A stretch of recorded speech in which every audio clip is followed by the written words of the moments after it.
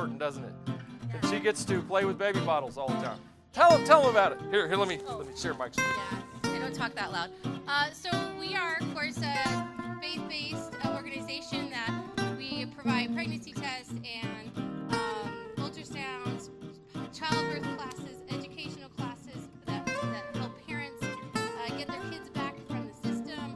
And we just offer all of this free, and you guys are our partners so that you can be in ministry even if you can't be there physically.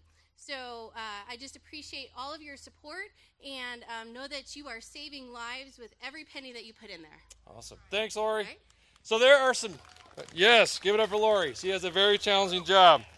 And this year, as with many organizations, giving has been in a decline because of the different situations, so they could use your prayers. And there's these huge baby bottles back there. I mean, they're pretty big. So feel free to either put some change in there or a check for a large amount, okay?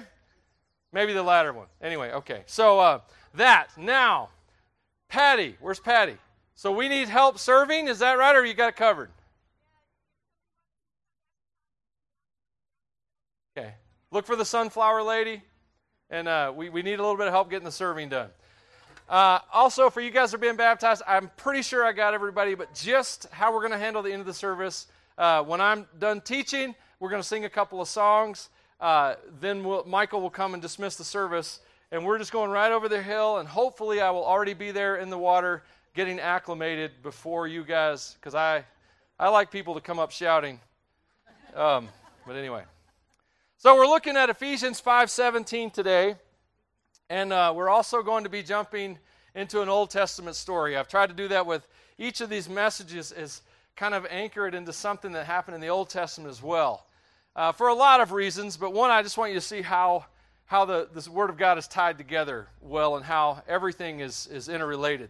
But the verse today is easy. We could probably memorize it. It's so easy. It's Ephesians 5:17, and all you parents, you're going to love this one. You're going to quote it to your kids. It goes like this: don't act thoughtlessly. Can I get an amen? Don't act thoughtlessly, yeah? Okay? But understand what the Lord wants you to do. Guys, you ever had one of those moments of clarity, and you're like, what's he talking about? Okay, so like we guys were put on the earth to move heavy objects and open tight jars, right? Okay? And I got to do that for my wife last night. I felt so good opening a tight jar. I'm just saying. But you're working on maybe your pick-em-up truck, and if depending on what brand it is, you might work on it more than others. Notice I didn't claim a model. I just let that one float, and all the Chevy guys left it, the Ford guys, and the Ford guys left the Dodge guys left the Toyota guys. It was great. But anyway, so you're working on that truck of yours, and you're doing what guys do. You're putting that big, hairy, grunting ape on that nut that you're about to loosen, and about the second you realize, if this ratchet slips, I'm going to hurt myself. The ratchet slips, and you hurt yourself, and you use foul language like chicken, buzzard, turkey, stuff like that. Keep it. Moments of clarity. Yes, that's right. Nice save. Moments of clarity we have in life. Ladies, maybe one day you woke up and realized that the guy you married isn't a woman. Mark Gungor says all the time, every time you ask a woman what her perfect man is, she describes another woman. So anyway, I thought that was, you have these moments of clarity. Proverbs 18:2 says, fools have no interest in understanding. They only want to air their own opinions. Facebook, right? They only want to air their own opinions. So, as we get in today, we're talking about obedience. And yes, I'm talking about obeying God's Word. But I'm not just talking about obeying the Bible. I'm talking about obeying God's directions. What God's telling you as you read His Word, as you listen to messages, as you go through your day. And I want to preface that with this question. Have you ever asked yourself, what does God want me to do? What's it about? Why am I here? What am I supposed to do in this life? Am I just supposed to be happy and comfortable and get all I can and can all I get? Am I just supposed to be entertained? Is that what it's supposed to be? Because that is kind of a predominant view of faith. But if you read the New Testament, you find that Paul spent a significant amount of time in prison. You find that all the disciples died for their faith. You would learn that the early Christians, if you read the letters of Peter and even the book of Revelation, you would see that early Christians were unable to get jobs because of their faith. They were kicked out of guilds, which are ancient versions of modern unions. There was a lot of suffering that early Christians felt like was worth it because Jesus was so awesome. And they didn't need to be happy and comfortable to be Christians. Now, what does this matter? Well, we live in a world as a church, as churches, as people who go to church, where we look at everything like a consumer. We come at church that way. Is this church meeting my needs? And I'm not saying that's a totally invalid question. We do have needs met. We do have, there are things that the church is there to provide and to help us with. However, the church can't do that unless its members and it's the individuals that are part of the church come together to meet those needs. You can't just hire enough staff to meet everyone's needs. A church isn't a Walmart or anything like that.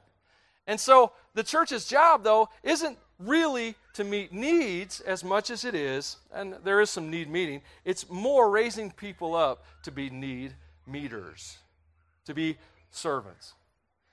And in thinking like that, you realize that, for example, we haven't been able to do kids' church all summer because of this weird time we live in. But you have to understand that when that day comes and we have a team that is praying and working on that and trying to figure that out even as we speak, but you got to realize that we don't do kids' church just to entertain kids and to give parents a break, even though it does accomplish those two things. Hallelujah, all right?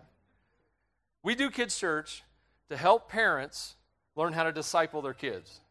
The greatest gift you can give a child is a relationship with Jesus Christ and a pathway of discipleship they can follow him their whole life. So, again, we're not just trying to put a Band-Aid on a problem. We're trying to help people get there. When I teach, when Michael teaches, when Steve teaches, and when he teaches us through worship, as we learn these kind of things, it's great to get a devotional nugget to carry you through your week. That's awesome. I need those too. But that's not our mission. Even though that's nice to get those awesome one-liners that you can put on a meme or share with somebody else, our mission is to help you be able to learn how to come to God's Word yourself and get fresh bread straight from the throne room anytime you need it and all the times that you need it. You understand? Our mission is not to serve you, even though we must serve each other. Our mission is to teach us all how to serve. Does that make sense? Okay. Does it make sense over here? I'm sorry, I was looking that way. Okay, that's good. In the back. All right, good deal. My eyes are watering because of this, probably the smoke. Last night I started coughing, couldn't figure out why. So anyway, if it looks like I'm really emotional, I might be actually. So some awesome things are happening in our life right now. So as we think about what churches have become and they've been more consumer than discipleship based, I want us to think about today how we can obey Jesus. And actually I have a long introduction and a really short sermon, okay? But the introduction is actually a quick history lesson. So here you go, quick history lesson. When I was in school, about 1 billion years ago, back when dinosaurs roamed the earth, for the young kids, and then for the older folks, never mind. I won't even talk about them. We learned about, I grew up in Tennessee, and we learned state history, and part of that state history included the story of the Trail of Tears. From 1830 to 1850, about 8,000 Native Americans were forced relocated from the south and southeast to the west of the Mississippi. About 8,000 died in the trek. It's called the Trail of Tears, and it's a horrible piece of America's history that everyone needs to know about. There's so many pieces of our history that when we forget them, we just set ourselves up to repeat them. But anyway, it was something that I learned. Well, I want to tell you about a story of the nation of Israel that kind of had their own Trail of Tears. They actually kind of had two of them. First of all, they were forced marched from Jerusalem to Babylon at the fall of Jerusalem and the fall of Judah. And then they spent 70 years in captivity. But what I want to focus on is their return.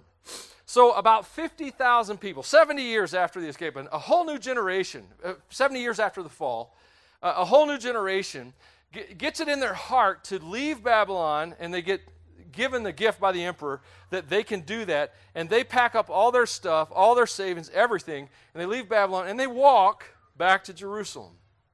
Now, the thing about this trek is, these people are really heroes of the Old Testament. Even though when you read stories about them and you read about their struggles with sin and with following God, you still have to admire the fact that they packed up everything, loaded into some kind of wagon or carried it on their back and walked back to Jerusalem just because they believed that that was where the temple should be, that's where they should worship from, and that was their homeland. There were really a lot of spiritual reasons for the journey.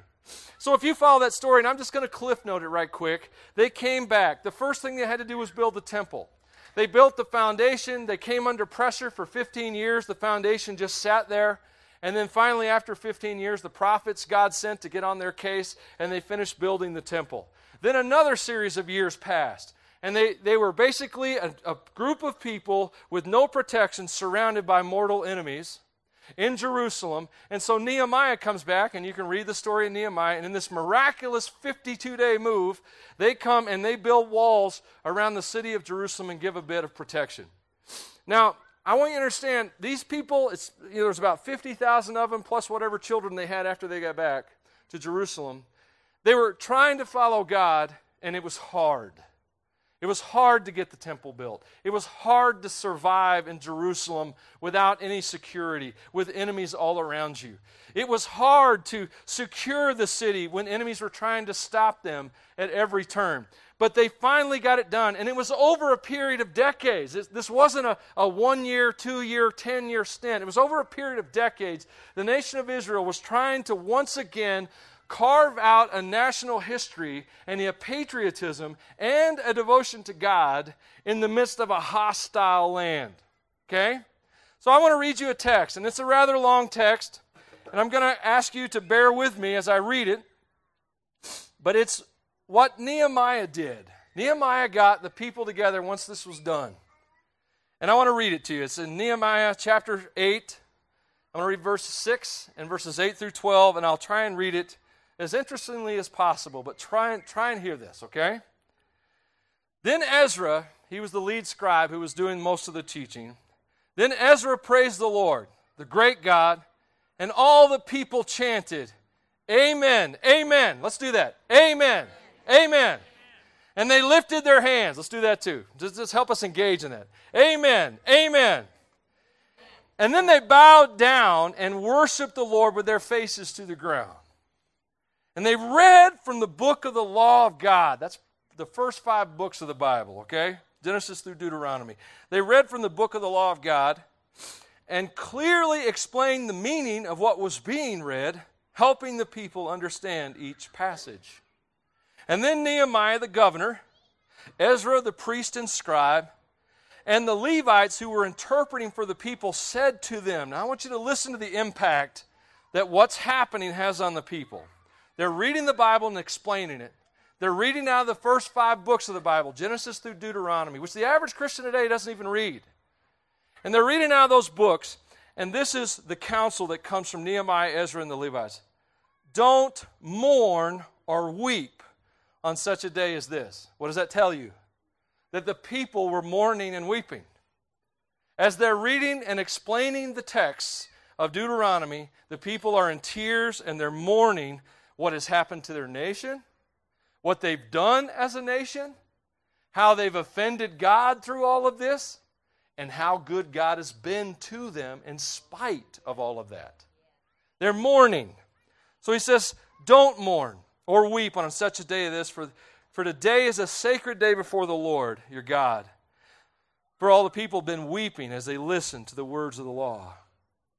And Nehemiah continued, go and celebrate with a feast of rich foods and sweet drinks, and share gifts of food with people who have nothing prepared. This is a sacred day before our Lord. Don't be dejected and sad, for the joy of the Lord is your strength. The joy of the Lord is your strength. And the Levites, too, quieted the people, telling them, "Hush, don't weep, for this is a sacred day." So the people went away to eat and drink at a festival meal, to share gifts of food, and to celebrate with great joy, because they had heard God's words and understood them. I want you to see in this that the Word of God brought a mourning and a weeping. And although I think for a lot of people today that's a foreign concept to what worship should be, it's not. In the New Testament, we find lots of passages that teach us to accept, receive, and embrace mourning or grieving. Because what happens when you start to encounter God is you begin to understand how far away from Him you are, how much we've offended Him, and how graceful He is to bring us back and to pursue us and love us. And so Nehemiah teaches the people thousands of years ago, he says, this is a time for joy. And I would argue that the only way to get from the sorrow that we constantly live under in our lives today is to go through the grief that ends in joy. And I think we're so afraid of the grief that we never encounter it, and because we never actually feel the grief in our life, we never actually experience the joy that's in the Lord. And so as I read through this passage, and our subject today is obeying the Word of God, doing what God says, listening to Him. I want you to see that listening to God is a double-edged sword, that it brings sorrow, and it gives great joy. And you cannot have one without the other. I know I can't sell books writing that stuff, but I'm not here to sell. There's already the best book available, okay? If people read it more, if we just tried to obey and follow the Bible, things would change in amazing ways for us. The joy of the Lord is your strength is a quote that we've heard often. It came from Nehemiah. And I want to share you a verse out of Romans that Paul gives us. He says, God's law was given so that all people could see how sinful they are. That's why God's law is given. God's law is not a way to please God. God's law shows us why we could never please God.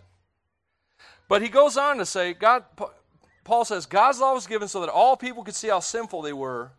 But as people sinned more and more, God's wonderful grace became more abundant. The more we understand the truth about our true condition before God, the more joy we have in knowing that God is powered through all of that to get to us. And so I think grief and sorrow can be powerful things. So what does this have to do with what Paul says in Ephesians 5:17? Don't act thoughtlessly, but truly understand what the Lord wants you to do. So here's the message. There's the story of what God's word did to a people. It broke their hearts and gave them great joy. A people who'd gone through lots of hardship. So as we come to this one verse, don't act thoughtlessly. Here's my sermon outline. You ready? You'll remember this. Ready, set, go. That's the outline. Don't act thoughtlessly. Every day we need to get up and we need to be ready. We need to not act thoughtlessly. Here's what I'm talking about. It's so easy, especially with all the distractions of our day, to wake up, pop the TV on, pull the phone out or the tablet, and just slide by inertia into the day. Whether it's through social media or through entertainment, it's so easy to live a day and not think about the day. And so you're going to live your life either in inertia or you're going to live it by your choices. And of course, you're choosing inertia. And so I guess we do live by our choices regardless. And so I want to encourage you to wake up every day and actually begin to get ready. Rather than slide by inertia into the rat race, I want to encourage you to choose to live God's race. That's what Paul said. He told us to live as though we're in a race and to live to win in that race. And so I want to challenge you every day to not act thoughtlessly, to not let another day go by where you get up and slide into whatever the world wants you to do or whatever the biggest dramatic moment is in the world today. Truth is, the world's kind of mean, right? I love what Zig Ziglar used to say. He said, there's really only 10 nasty people in the world, but they get around. Maybe you know them. I don't know. Maybe you're married to them. Anyway, so, no, did I say that out loud? I'm just kidding. My wife's probably married to one. Anyway, don't spend a lot of time stressed out by the unkind words, the insulting posts, and the angry, hurting people. Stop looking at the world through a mirror and start looking at it through the lens of God's love and His joy. Jude wrote a passage that's really harsh, and I don't want you to get lost in it, but he says in Jude 1:10, he says, these people scoff at things they do not understand. Like unthinking animals, they do whatever their instincts tell them, and so they bring about their own destruction. Jude isn't being rude, although Jude's pretty frank. What Jude is trying to tell us is that man was created to live in the image of God, and when man doesn't live and move in the image of God, when he just operates as man without relationship with God, he acts like an animal. He doesn't act thoughtfully. He doesn't make choices. So I want to challenge all of us to move out of a life that acts thoughtlessly and get out of the inertia and intentionally every day run the race. Wake up in the morning and get your running shoes on for the day. So ready. And then set. If you were a runner, you'd get your shoes, your tennis shoes on, or if you're a soldier, you get your boots on, and you'd get set for the day. And so I want to encourage you to start each day with God. To actually get up in the morning, have a quiet time, read the Bible. Not just read it, but maybe write out a verse and then paraphrase it in your own words, and then ask yourself what you should do about it for the day. Ask God what He wants you to do about it for the day. What I want you to do is tune in. When I was a kid, we had analog radios. My grandmother had, maybe some of you guys remember this. Do you remember that? I wish I could say it like the comedian I heard once, but do you remember that stereo that maybe your grandparents had? It was about 6 feet long. It was made out of plastic and was heavier than concrete. I mean, you remember that thing? And my grandparents had one, and they listened to records, vinyl, man. And anyway, I won't go through some of the record selections they had, but they didn't always have Jesus, is all I'm going to say. And but it had an analog dial, and you had to turn it with this big knob until the knob broke, and then you had to get a pair of pliers. But that was really the TV that needed that. But anyway, so you had this analog dial, and so if you wanted to listen to a radio station, nowadays it's all digital, so you just hit the button until it's 103.1 and you're there. But back then, you had to turn the dial. And the best stations were always the weakest stations. I mean, they were way out there. And so you had to dial, and there was always some crappy station right next to it as well, but that's a different story. And so you would work on that dial until you got right in there. When I was a kid, I used to love to listen to the story hours out of Chicago. And so but we barely got it. And so I would turn the dial, and if you turned it a little bit too much this way, it was static. If you turned it this other way, it was the Spanish station, and you didn't understand what they were saying. And you're just like working on getting that right in there, and then you would hit it for a second, and then you would lose it. And then you would grab the antenna and put your arm up, and then you would have it. And it's really uncomfortable to stand that way for an hour radio show, but you would do it because you wanted to hear what the shadow knew, and or whatever it was back then. My favorite was actually Chicken Man out of Springfield, Missouri, but that's exactly who I am. So anyway, one day I'll sing you the song. It's that's a lot what it's like to tune in with God each day. It's like that analog radio. And don't get me wrong, some people get their radios upgraded, and that can certainly happen. But a lot of times you're tuning into what's coming out of mission control, out of the throne room of God. So you get ready every day. If you don't live by choice, you'll live by inertia. And then who's in charge of your life? Because it's not you and it's not the Holy Spirit. And then you get ready. You get set each day. You tune into what God's doing. You get in tune with a God who is speaking. And let me assure you that if you aren't hearing from God, it's not because He's silent. Okay? That's not meant to be abusive or make you feel guilty. It's just the fact that what's wrong is that your radio isn't dialed in. And you've got to get set. So you start your day that way. Then you go. And this is something that we as children of God need to embrace. An active, practical faith. I'm here to tell you that the church of God, that Christians, that God has an enemy. And he misses no opportunities to create pain. He misses no opportunities to steal and destroy. We have within us the seed of hope. And we're missing all kinds of opportunities to birth hope.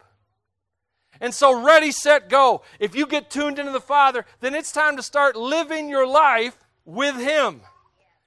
Man, when I was a kid, they talked a lot about giving up all and going in the ministry full time.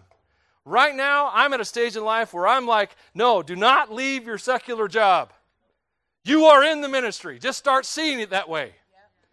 And realize that every day where you work, where you live, the recreational activities that you participate in, camping, the sporting events that you go to, whenever that starts happening again, all of these provide opportunities to birth hope. And that's what Christians do. We birth hope.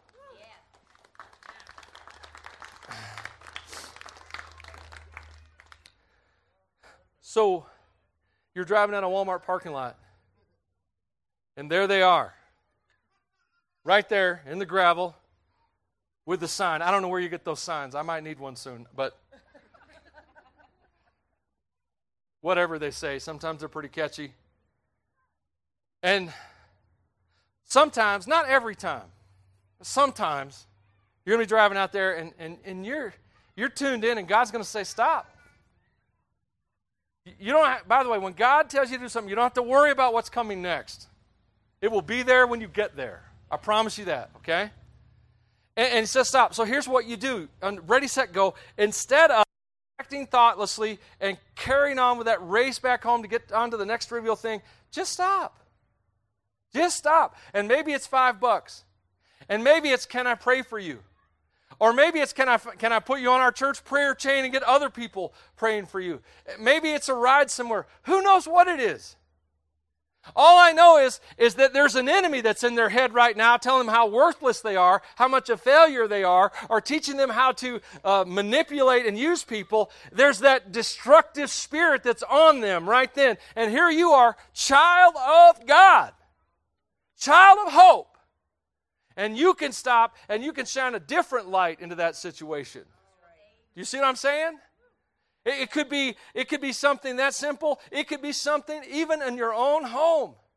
It is so easy to be married to the person that you love from the bottom of your heart and ignore them every single day. Isn't that true? I mean, you love this person, you do anything for them. But then you walk two parallel paths that never seem to meet.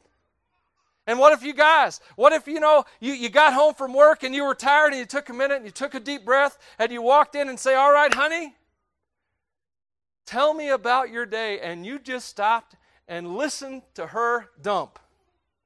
And you're sitting there going, if I did that, Michael, I'd never leave. It'd never end. Because you don't do it enough. You let her make smaller dumps more often, you better go, guys. Anyway. My point is, there's a lot of situations that can birth hope. I look at the community in which I live and the community in which I minister. We have people fighting cancer today. We have people who've lost family members today. We have people who are just very depressed and struggling with the world in which they live, and they don't know how to reconcile all these challenges. We have people who are lonely. We have all of these situations going on just in our body, in our town, in our community. And yes, it's some of the things people have done are great. But what am I supposed to do? What are you supposed to do? How can I birth hope? Let me give you a verse in Romans chapter 10 that you know well. I'm going to read a couple of verses, but I want to come back just to verse 13. But in Romans 10:13, the Bible says, "Everyone who calls on the name of the Lord shall be saved." Everyone who calls on the name of the Lord shall be saved. In fact, I'm just going to stop right there. Everyone who calls, say that. Everyone who calls on the name of the Lord shall be saved. Pretty easy verse. Verse 14 says, but how can they call on him to save them unless they believe in him? How can they believe in him if they've never heard of him? And how can they hear about him unless someone tells them? You got a neighbor that's having financial problems, and you don't have the finances to help them, but they're having problems. But you know this verse. I want you to say the word saved when I get to that point of the verse, okay? Everyone who calls on the name of the Lord will be saved. Your neighbor has financial problems. Everybody who calls on the name of the Lord shall be saved. You got a friend who's fighting cancer. Everyone who calls upon the name of the Lord shall be saved. Your boss is stressed out and yelling at everybody in the office. Everyone who calls upon the name of the Lord shall be saved. Your kids are struggling because they can't get out in the sporting events. They can't connect with their friends like they used to. Everyone who calls upon the name of the Lord shall be saved. You have the answer, man. You have the answer that's better than the cure for cancer. You have a seed of hope within you. Hope.